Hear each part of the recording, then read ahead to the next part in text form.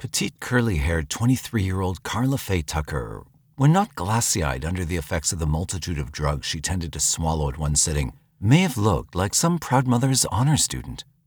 The fresh-faced Texan, however, by the time June 13, 1983 rolled around, had lived a hard enough life to have erased any schoolgirl wispiness from the core of her eyes. Innocence hadn't slowly evaporated in Karla Faye's case. It had been devoured painfully, masticated by a world that chewed her up halfway before she learned to bite back. She would later describe herself during that time in her life as being a mixed-up, peer-pressured radical whose life had been a succession of last-minute decisions, all without fear of consequence, all bad, all rotten. If one were to watch her face as the sun went down that June 1983, they would have seen the expression of someone who was, as she was to tell TV interviewer Larry King years later, crazy violent. A party had been in force for 3 days in the small brick house in Houston, Texas. There, Karla Faye lived with 37-year-old Daniel Garrett, described in his word as a pill doctor, a provider of pills. Inspiration for the weekend bash was the birthday of Carrie Ann, Karla's older sister, and as it steamed on, it had developed into something more than the high everyone hoped. Inhibitions disappeared, as well as clothing. Carrie had wanted a sex orgy, and her celebrants were eager to give her one. Garrett and the partiers en masse were like Karla Faye, whose existence had culminated into a no-life of drugs and booze. Both factors were predominant at the bash. Beer, whiskey, and tequila provided the means to wash down the dessert tray of Placidillus, Dilaudid, Valium, Mandrex, and more. On top of all of this, I'd been doing a considerable amount of coke and bathtub speed, Karla Faye attested in a 1990 interview with Lifeway Church magazine, recalling the night of her crime. I didn't usually do speed much. Heroin and downers were my preference because I'm a very hyper person and doing speed always skitzed me out and made me go crazy. That night we were cooking speed and we started shooting it because it was there, and I loved the needle in my arm, what one would call a needle freak. Much of the talk at the party centered around the recent marital breakup of mutual friends Sean and Jerry Lynn. Dismal, Sean attended the party, beaten with a busted nose and lip. She'd left her biker husband a week earlier after he'd physically abused her for what would turn out to be the last time. Because Sean was Karla Faye's best friend, the latter stewed throughout the evening, threatening to drive to Jerry's apartment to beat him up. I saw what he'd done to Sean, and I was really mad because I was really protective of her, Karla Faye told Lifeway. I thought, yeah, I'll get even with him. My idea of getting even with him meant confronting him, standing toe-to-toe, fist-to-fist. As the party progressed, the bitter feelings raged. The pills added to the animosity, and the excitement of the very night itself seemed to heat up Karla Faye's anger. While most of the people at the party were enjoying the haze of their own smoky brain and the absolute nakedness of whomever happened to be beside them on the floor, Karla Faye, Danny, Sean, and another friend, Jimmy Liebrand, retreated to a corner in the kitchenette to slur their vehemence over wife-beater Dean. Their intention was revenge, but at this point, the kitchen table dialogue just spoke in generalities in terms of kicking ass and doing something to the bastard that he'd never forget. Eventually, Sister Carrie and her friend Ronnie joined the conversation, and the threats melted into sardonic laughter, eventually fading into idle tough talk that dissipated as the last of the capsules were downed and the final inhalations of the final joints were savored. Danny had to leave the party mid-evening, Sunday, June 13th, to go to work. He was a bartender at a local gin mill and had spent the last couple of hours sobering enough to perform his job half-consciously. Karla Faye drove him the few blocks, promising to pick him up at 2 a.m. when the tavern closed. When the couple left the house, they bid goodbye to the few who sauntered out with them for home, giggling at the lost weekend, and stepped over the remaining half-nude bodies passed out on the floor. There was no need to awaken them. After dropping off Danny, Karla Faye returned to find Sean more down than ever. She'd sunk into a reverie of love and hate for her husband. A bottle of tequila askew on her lap, she whimpered to Ronnie and anyone else caring to listen how she wanted him taken care of and that she still adored him. At last she slumbered, a half-scorn and half-smile taunting her lips. Ronnie fell asleep beside her. Carrie soon announced that she needed to go out and make some money. She was a prostitute and knew the corner in that part of town where pickups were a cinch and teetered outside in that direction. Waiting for Danny to finish work, Karla Faye and Lee Brent resumed their loathing of Jerry Lynn Dean. Karla Faye's dislike for the 27-year-old Dean stretched back several months when she first moved here to the Key Point district in Houston. She knew that Sean had married the man on a fling, and the first time she brought him over turned out to be the first time Karla Faye hated him. Arriving home after being gone all day, she found that Dean had had the nerve to roll his Harley-Davidson inside her home for safety's sake. Never a candidate for Good Housekeeping's Woman of the Year, Karla Faye nevertheless angered to see the motorcycle with its dripping oil pan leaning against her television set and emanating stale fumes. Despite Sean being her friend, she asked the couple to leave. Words passed between the biker, and Karla Faye then simmered for the presence of Sean. Since that time, the few instances Karla Faye and Dean met by chance brought locked horns. It was a personality clash. The girl simply disliked him. He disliked the girl. As Karla Faye admitted to Lifeway, they fought to fight. One time he was sitting in his car outside and I punched him in the eye for just being there. The relationship grew irreparable. Sean continued to see her girlfriend against her husband's wishes, adding to the feud, and Dean used every chance he could to deride Karla Faye to his wife. Sean, never one to keep secrets, even confessed to the other that hubby had come across a picture she owned of Karla Faye and her mother that he seemed to take great pleasure in stabbing through with a butcher's knife. Just before 2 a.m., Jimmy Lee Brandt joined Karla Faye to fetch live-in Danny at work. Outside, the weather cooked, still crisp from a humid day. Maybe some of the effects of that weekend's binge were beginning to wane, but both were beginning to notice little things like the hot night wind that blew across their noses or the supreme quietude of Key Point tonight. By moonlight, Key Point looked more dingy than ever, and they laughed at that fact, resolute in their positions in life. But neither was in a jocular mood. Both were wired. Getting into her bomb of a car, Karla Faye expressed her desire to strip and dive into the water-filled quarry across the street, to flail, kick, bust out, to move. Jimmy, too, said he wanted to leap from his skin. Jimmy's bones remained in his hide, and Karla Faye remained in her jeans. Instead, she drummed the motor and pointed its trembling hood ornament in the direction of the bar where they knew Danny was just locking up. "I have an idea," Danny chuckled as he slid into the passenger seat beside his woman. "Been giving the situation some thought, and I say we go, tonight, now, to steal the son of a bitch's Jerry Dean's bike." The other two awed at the idea. They knew that there was no greater insult to a biker than to mess with his machine. On the way home, they discussed their plan. They'd go tonight while the idea was fresh, and let's face it, while they were still pent up with vengeance.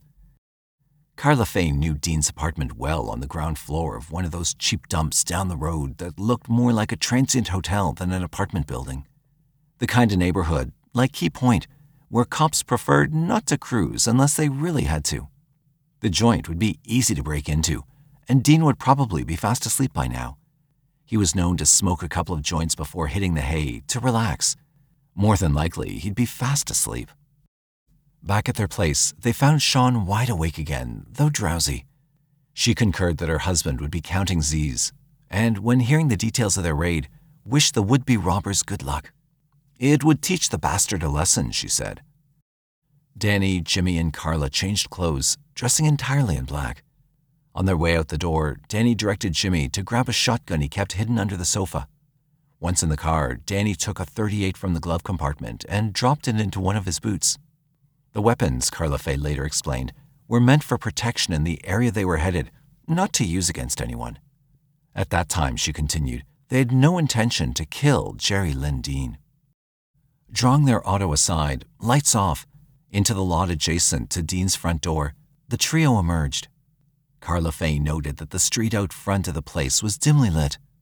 "We might not even take the damn thing tonight if there are any people roaming around outside the halls or something," Danny told them. "But we have to case the joint first. At least we'll get a fairly good look to see how easy the bike will be to steal." Danny ordered Jimmy to remain outside to keep an eye out for cops while he and Karla Faye would attempt to snap the front door lock. Keeping with the shadows, they approached the front door. The light overhead the awning was out, which was good, and Danny wiggled the doorknob with his hand. Pushing it inward with a grunt, something clicked and the door swung inward. The couple edged in, nudging the door closed behind them. It wedged against the jamb, having tilted under Danny's stress. In the dark, they knew they'd hit gold, for they could detect the rancid odor of gasoline mixed with the stale leather and cold metal. The smell meant motorcycle. Yet they waited before proceeding further into the room. From the hint of a foyer, they held their breath to listen. No sound. No sound. Peering into the darkness, the shadows petrified. No movement. No movement. Danny's fingers grappled his jacket lining for the flashlight somewhere in an inner pocket, then pointed its beam straight ahead. Silver handlebars of a motorcycle glistened. Even in the tangerine light, one could see they were highly polished. Moving down, the ray caught the signature in chrome decorating the gas tank. Harley Davidson. The rod was partially disassembled. One wheel and other parts lie strewn on a dirty tarpaulin stretched across the floor. Karla Faye, her eyes following the meager beam of light as Danny ran it past various angles of the room, scorned at the filthiness of the apartment. Danny's living room not only smelled like a garage, it looked like one. An open toolbox lay beside the bike, a potpourri of greasy tools left out of place, scattered everywhere, even on some of the furniture. She couldn't figure out why he would need a shovel and a pickaxe, but those two instruments leaned against the farthest wall. At first she was disappointed to find the bike in pieces, but then quickly reasoned that since it was impossible to steal the bike in whole, she could just as easily cripple the renovation job Dean obviously took great pride in by snatching some of the main components. Her thoughts barely manifested when a square of light pierced the blackness from a doorway beside them. Karla Faye gasped. It was Dean's bedroom, and he'd flicked on the light. Staring, waiting for his hulk to fill the doorway, the intruder saw the foot end of a bed protruding into view and could hear the squeak of its mattress. "Who the hell is out there?" Dean's all-too-familiar growl. Karla Faye felt herself waver. One foot aimed for the front door, the other toes dug in defiantly for a fight. Her hands clenched into fists. While she froze in this confusion, Danny had already reacted. He'd grabbed a hammer from beside the toolbox and was now racing, hammer out front, for the bedroom. Karla Faye followed instinctively. From the doorway of the room, she watched Danny's weapon strike the figure of Dean, who had half risen from the covers. The blow, which had struck his head, jolted him backward. Blood crept from each nostril, then from the corners of his mouth. Not hesitating, Danny dealt a series of more whacks to the head that sent a thudding, almost dull echo throughout the room. Karla Faye found the violence thrilling. Her thighs tingled. The sight she saw was evil. It was wicked and totally sinful, brutally magnetic. She wanted to partake of the sacrifice and roll in the wantonness, to rip free her emotions that screamed to be unchained. Danny's bludgeons continued, for he seemed to be releasing his own frustrations. There was no role for her in this ritual until she saw the girl almost buried under the covers beside the other side of the bed where she'd slipped and was now attempting to hide herself. Sean's whelps, still black and blue, and already he'd got a tramp in bed. I'll kill her. Reaching back into the living room, Karla Faye grabbed the first murderous thing she saw, that pickaxe, 3 feet long and easy to the grip. Effortlessly, she lifted it and returned to the chamber already smelling of blood. Danny, his senses satiated for the moment, paused to watch what his girl was doing and followed her curious movements as she circled the bed and raised the axe overhead. Now, for the first time, it was his turn to watch her as she swooped the pick in an arc, tearing the blade through the torso of the cowering female. "Let her have it," he cheered. Seeing that Dean's skull was thoroughly flattened, Danny stood as a spectator to Karla Faye's grand performance. The girl, who would later be identified as Deborah Thornton, had screamed only once and began to gurgle. The gurgling annoyed Karla Faye, so she gave it to her again and again in the chest, legs, stomach, and shoulders. The more the body seemed to quiver, the more Karla Faye struck to stop its trembling. As the carcass turned to mush, blood splattered upward and across the room onto the murderess. "Yuck," she mimicked, but delighted in the sensation. Danny threw a blanket over her head, daring her to hit the target blindfolded. "Like a piñata," he rooted. And the killing became a game. Under the darkness of the cover, Karla Faye's senses became more acute. She could hear the whoosh of the axe as it fell, could hear the squish-squish of the blade penetrating soft, wet flesh. Ecstasy. Although she denied it later, she would tell friends that the excitement generated a triple orgasm, the likes of which she'd never before experienced. Karla Faye Tucker had busted loose.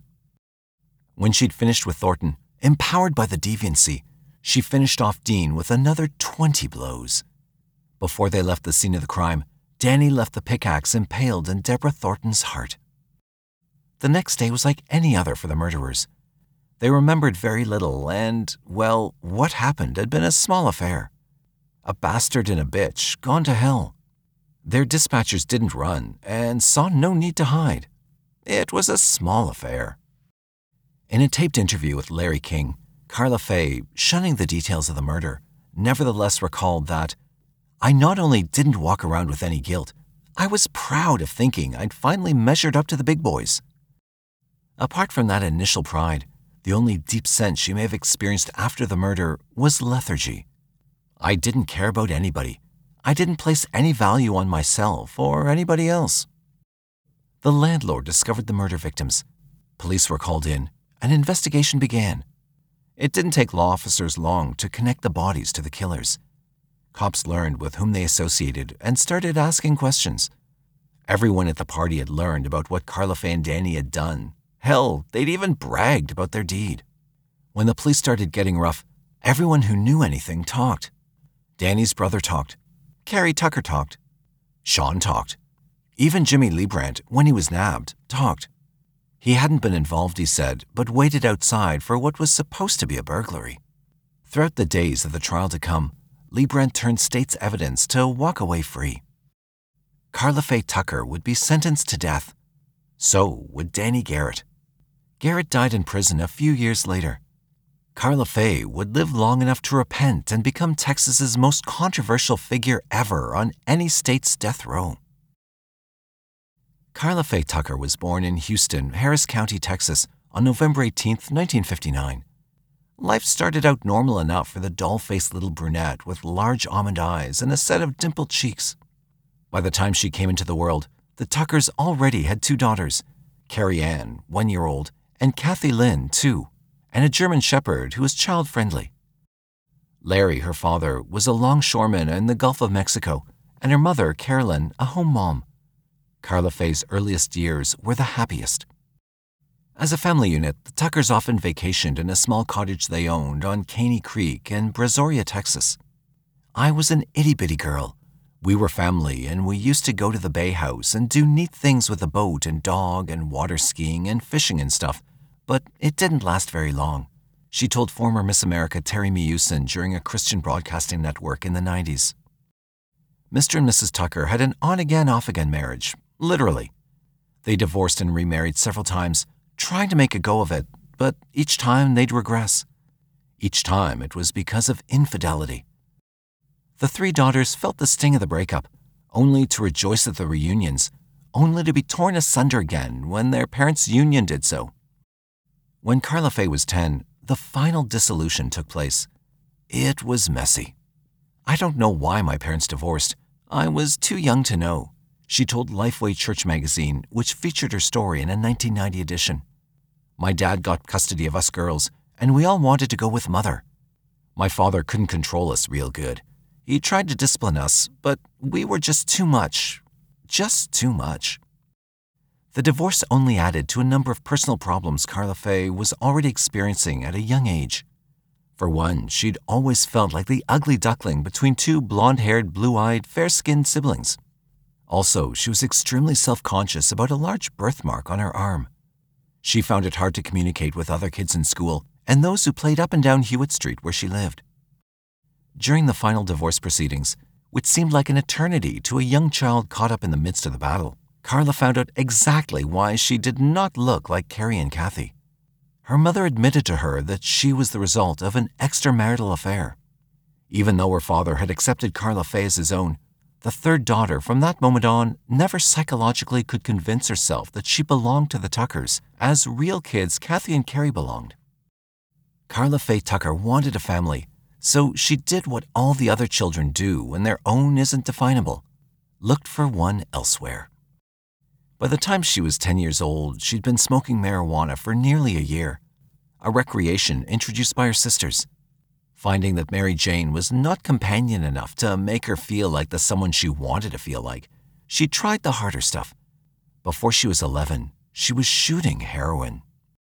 The influence of others' peer pressure, Karla Faye explained to Ms. Mewson. My sisters were into drugs, and they had a friend who was older. They always hung around with older people. There were a lot of drugs. There was sex, too, at an age when other girls still played with dolls. Because she went where her sisters went, she began hanging out with the same crowd.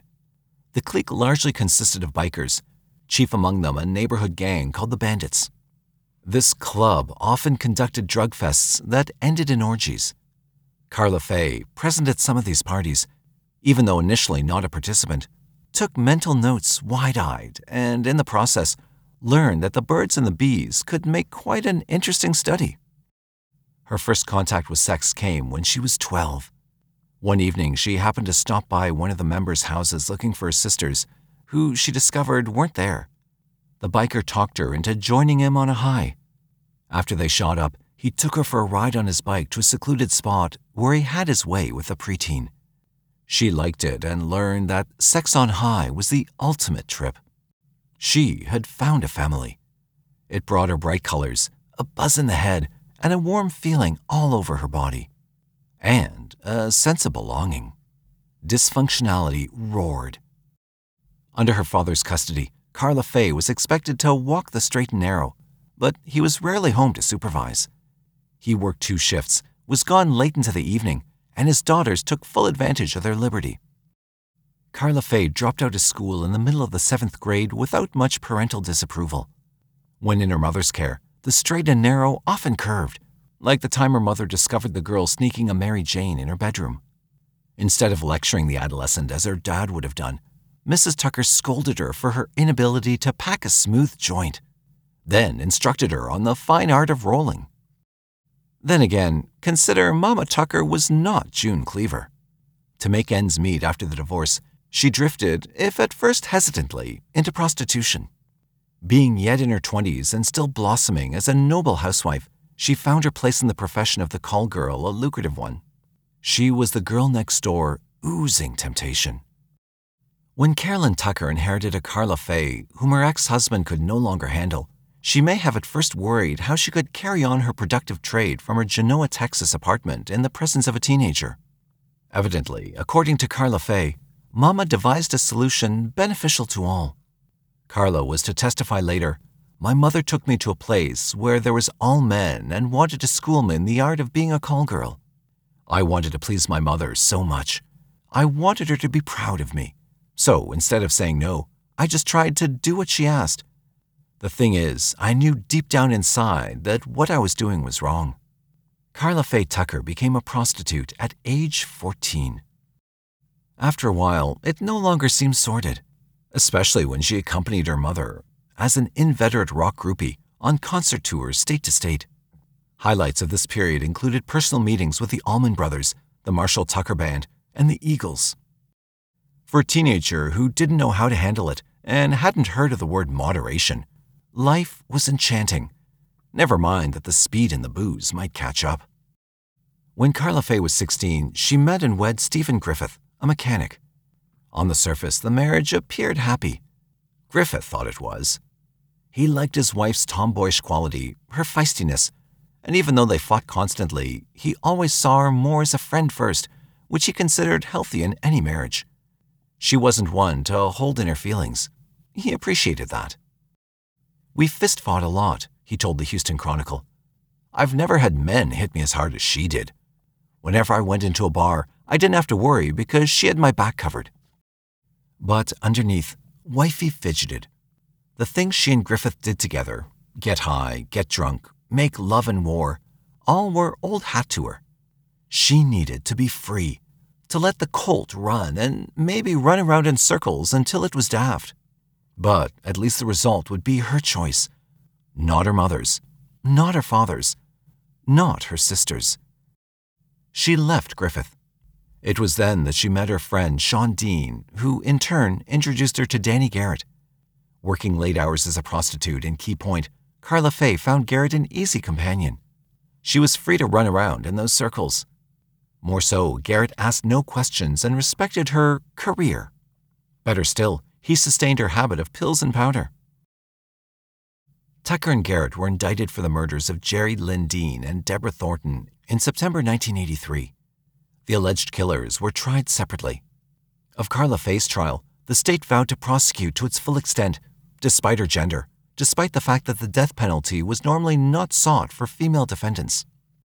Court TV Online records, Karla Faye entered a plea of not guilty and was tried before a jury in the 180th Judicial District Court of Harris County, Texas, Judge Patricia Lykos presiding. Voir dire, jury selection, commenced on March 2, 1984, and concluded on April 9th.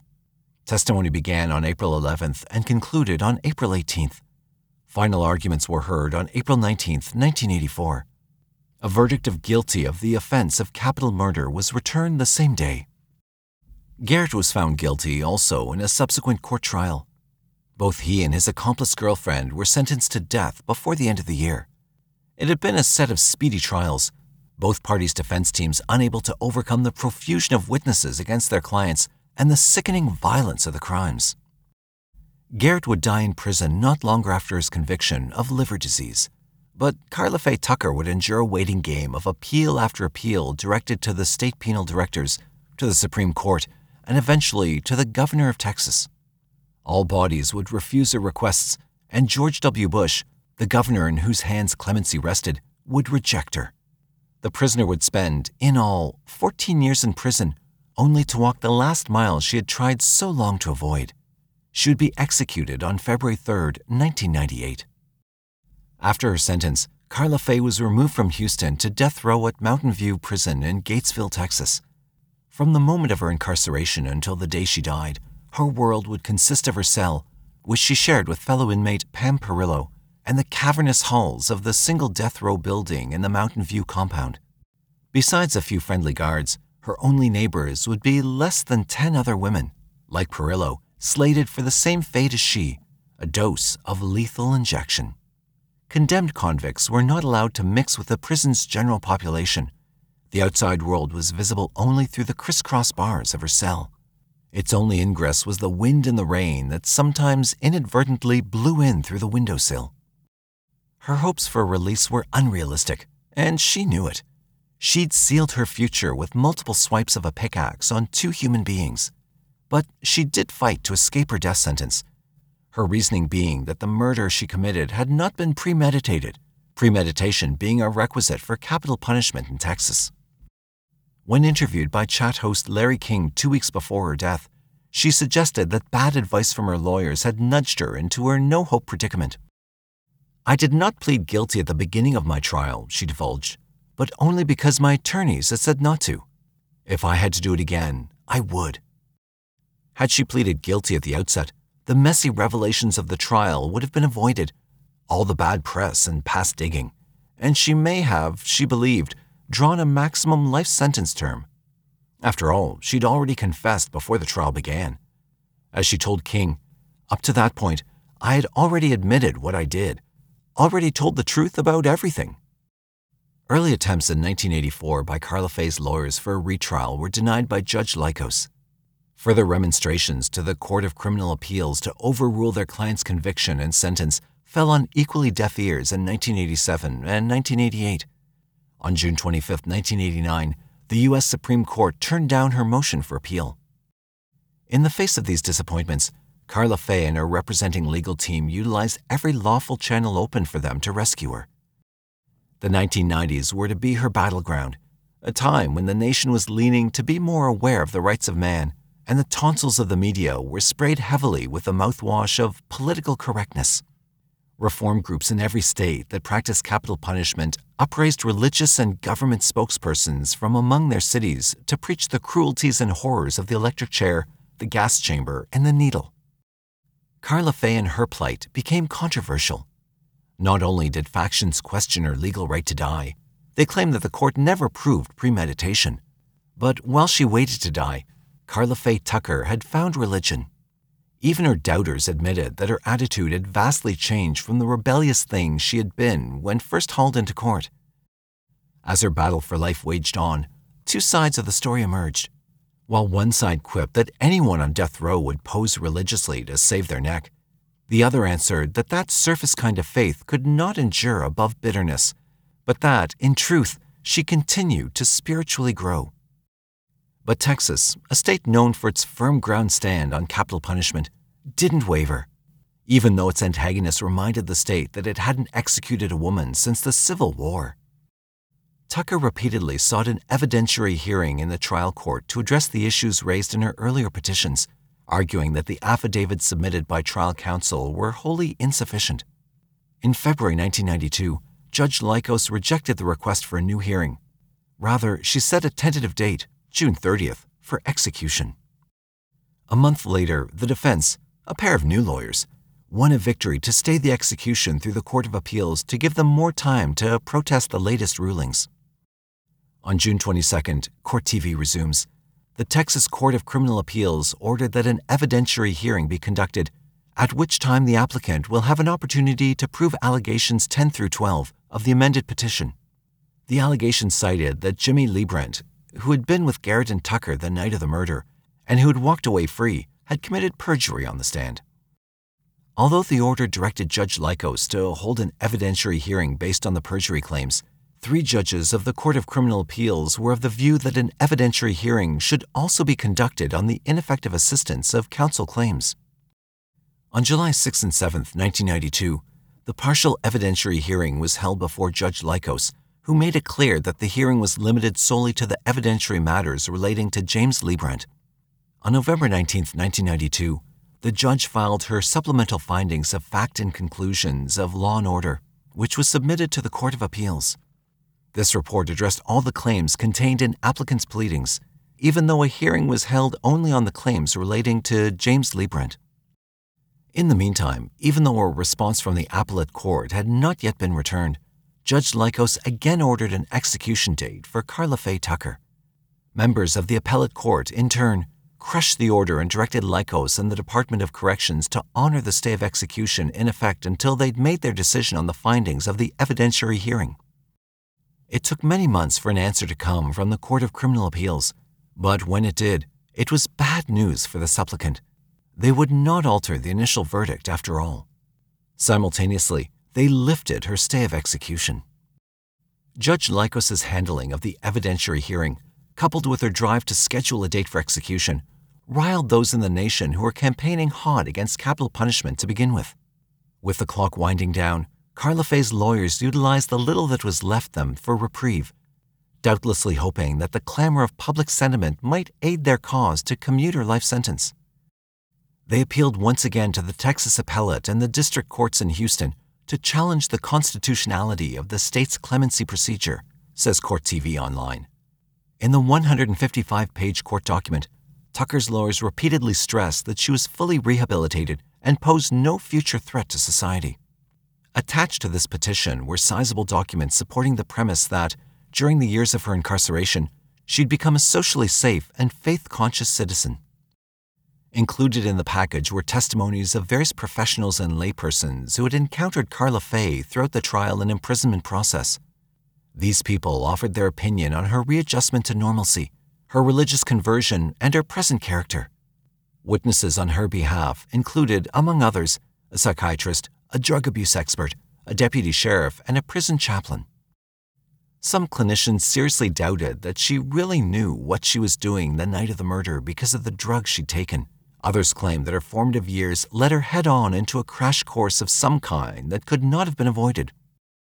Underscoring the message of the petition that she was now a God-fearing human being and model prisoner, Karla Faye herself wrote a letter addressed directly to the Texas Board of Pardons and Paroles and Governor George Bush.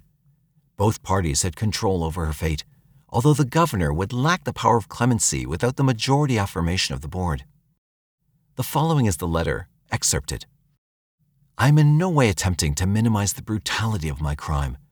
It obviously was very, very horrible, and I do take full responsibility for what happened. I also know that justice and law demand my life for the 2 innocent lives I brutally murdered that night.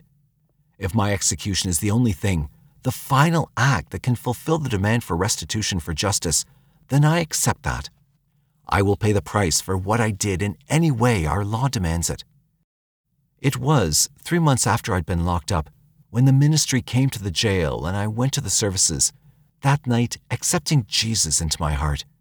When I did this, the full and overwhelming weight and reality of what I'd done hit me.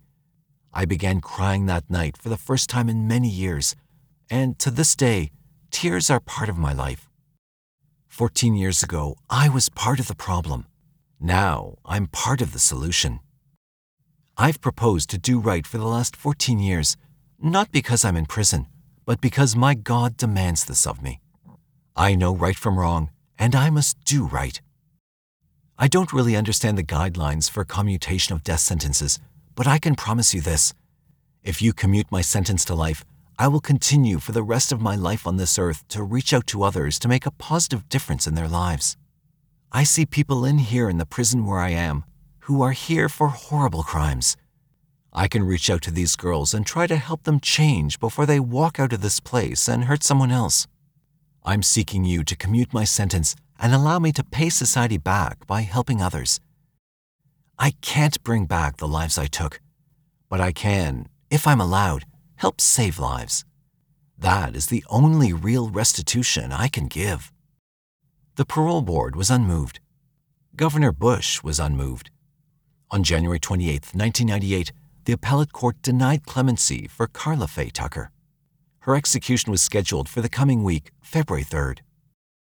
Evangelist and author Linda Strom often visited Karla Faye Tucker throughout the last decade of her life at Mountain View's death row.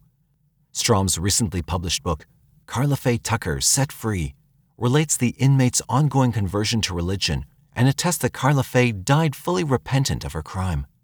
According to Strom, Karla Faye had found what she called the power of forgiveness while still in Harris County Jail, Houston, awaiting her sentencing. A minister had visited the jail and Karla Faye, attending his services, took a Bible back to her cell more for reading material than as a gesture of faith. But over the next few days, reading the holy book for the first time, she began to realize a strength she never thought she had, enough to carry her through the coming trial and sentencing. By the time she arrived at death row, she'd become a spiritual lift to other prisoners there, who found her upbeat attitude a light in the dark. Recalling Karla, Strom writes, "Not only did Karla see people, she listened to them with her head and her heart. Her words, both her spoken ones and written ones, packed a wallop and were always encouraging." In 1995, Karla Faye married Dana Lane Brown, a member of a prison ministry group. Because she was on death row and not permitted to attend ceremonies, Brown married her through a proxy in Waco, Texas. The event drew media attention because of the notoriety of capital punishment, Karla Faye being its inherent spokesperson. She'd already been the subject of much print expended on the cause from columnists, women's rights activists, and politicians, both for and against the issue. During her confinement, she'd been visited by various celebrities who believed her conversion to be genuine, including ex-Miss American broadcaster Terry Musin and author of Dead Man Walking, Catholic nun Sister Helen Prejean. Newt Gingrich championed her cause, and so did evangelist Pat Robertson. Robertson tried for 5 years to remove her from death row, his efforts culminating with a plea for her life on a live television broadcast. At a press conference hosted by the Christian Broadcasting Network, he said, "I am one who supported the death penalty for hardened criminals, but I do think that any justice system that's worthy of the name must have room for mercy. In the case of Karla Faye Tucker, she is not the same person who committed those heinous axe murders. She is totally transformed, and I think to execute her is more an act of vengeance than it is appropriate justice." A frequent and surprising visitor to Mountain View Prison was Ron Carlson, brother of Karla Faye Tucker's female victim, Deborah Thornton.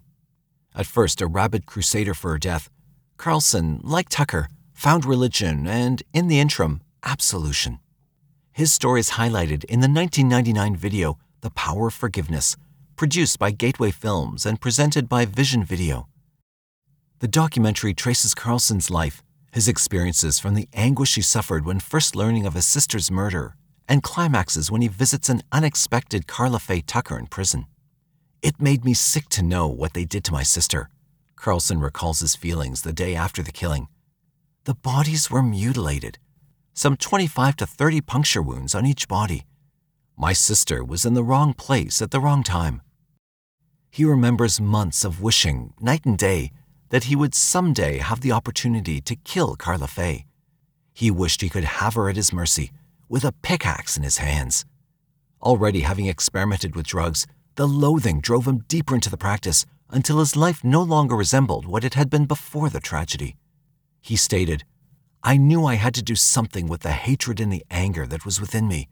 It was consuming me." Strangely, as did the woman he despised, he found his faith in the Bible. Reading about the crucifixion of Christ, he realized the reality of the tests everyone is put to in this life. "I learned that if I want to be forgiven, I must learn to forgive," he attests. Seeking an audience with Karla Faye, who hadn't known who he was until he identified himself, he leaned towards the plexiglass window which separated inmates from their collars, then gently told her who he was and that he forgave her for what she'd done. "She cried," says Carlson. From that one visit, they became friends. He visited her often at Mountain View. The video also examines the flip side of this human reaction through Deborah Thornton's husband, Richard.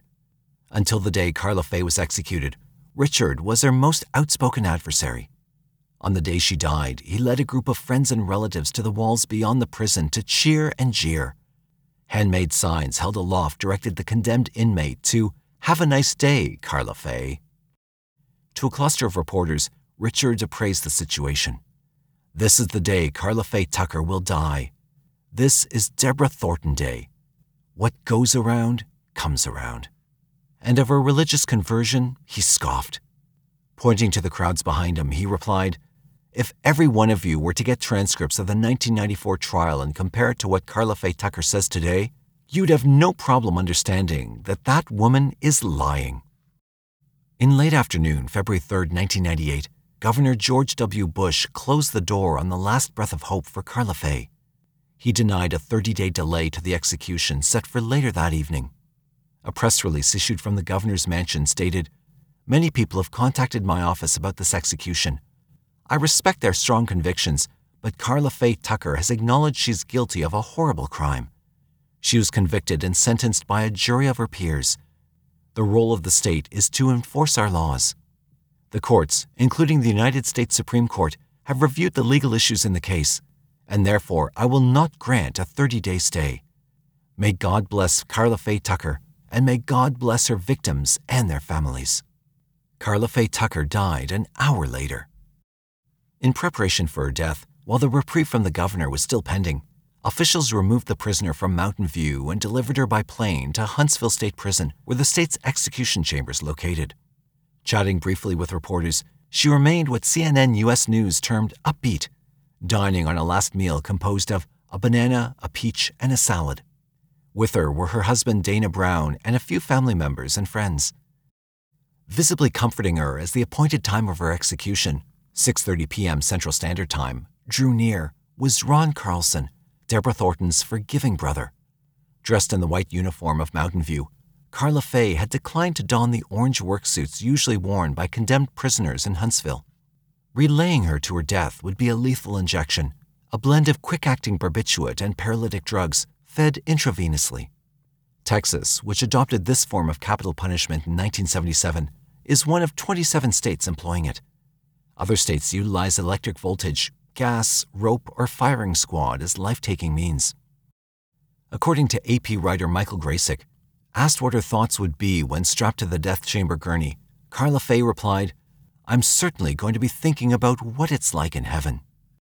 Huntsville received the news of Governor Bush's rejection at approximately 5:25 p.m., at which time it was relayed to Karla Faye.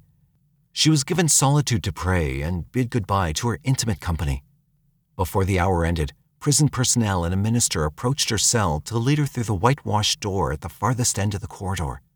Beyond that door was the death chamber. It's a cubicle, really, of sterile white and bright lights, resembling a doctor's examining room, but with a one-way viewing glass on two sides for spectators and a stark array of paraphernalia whose purpose is not subtly concealed.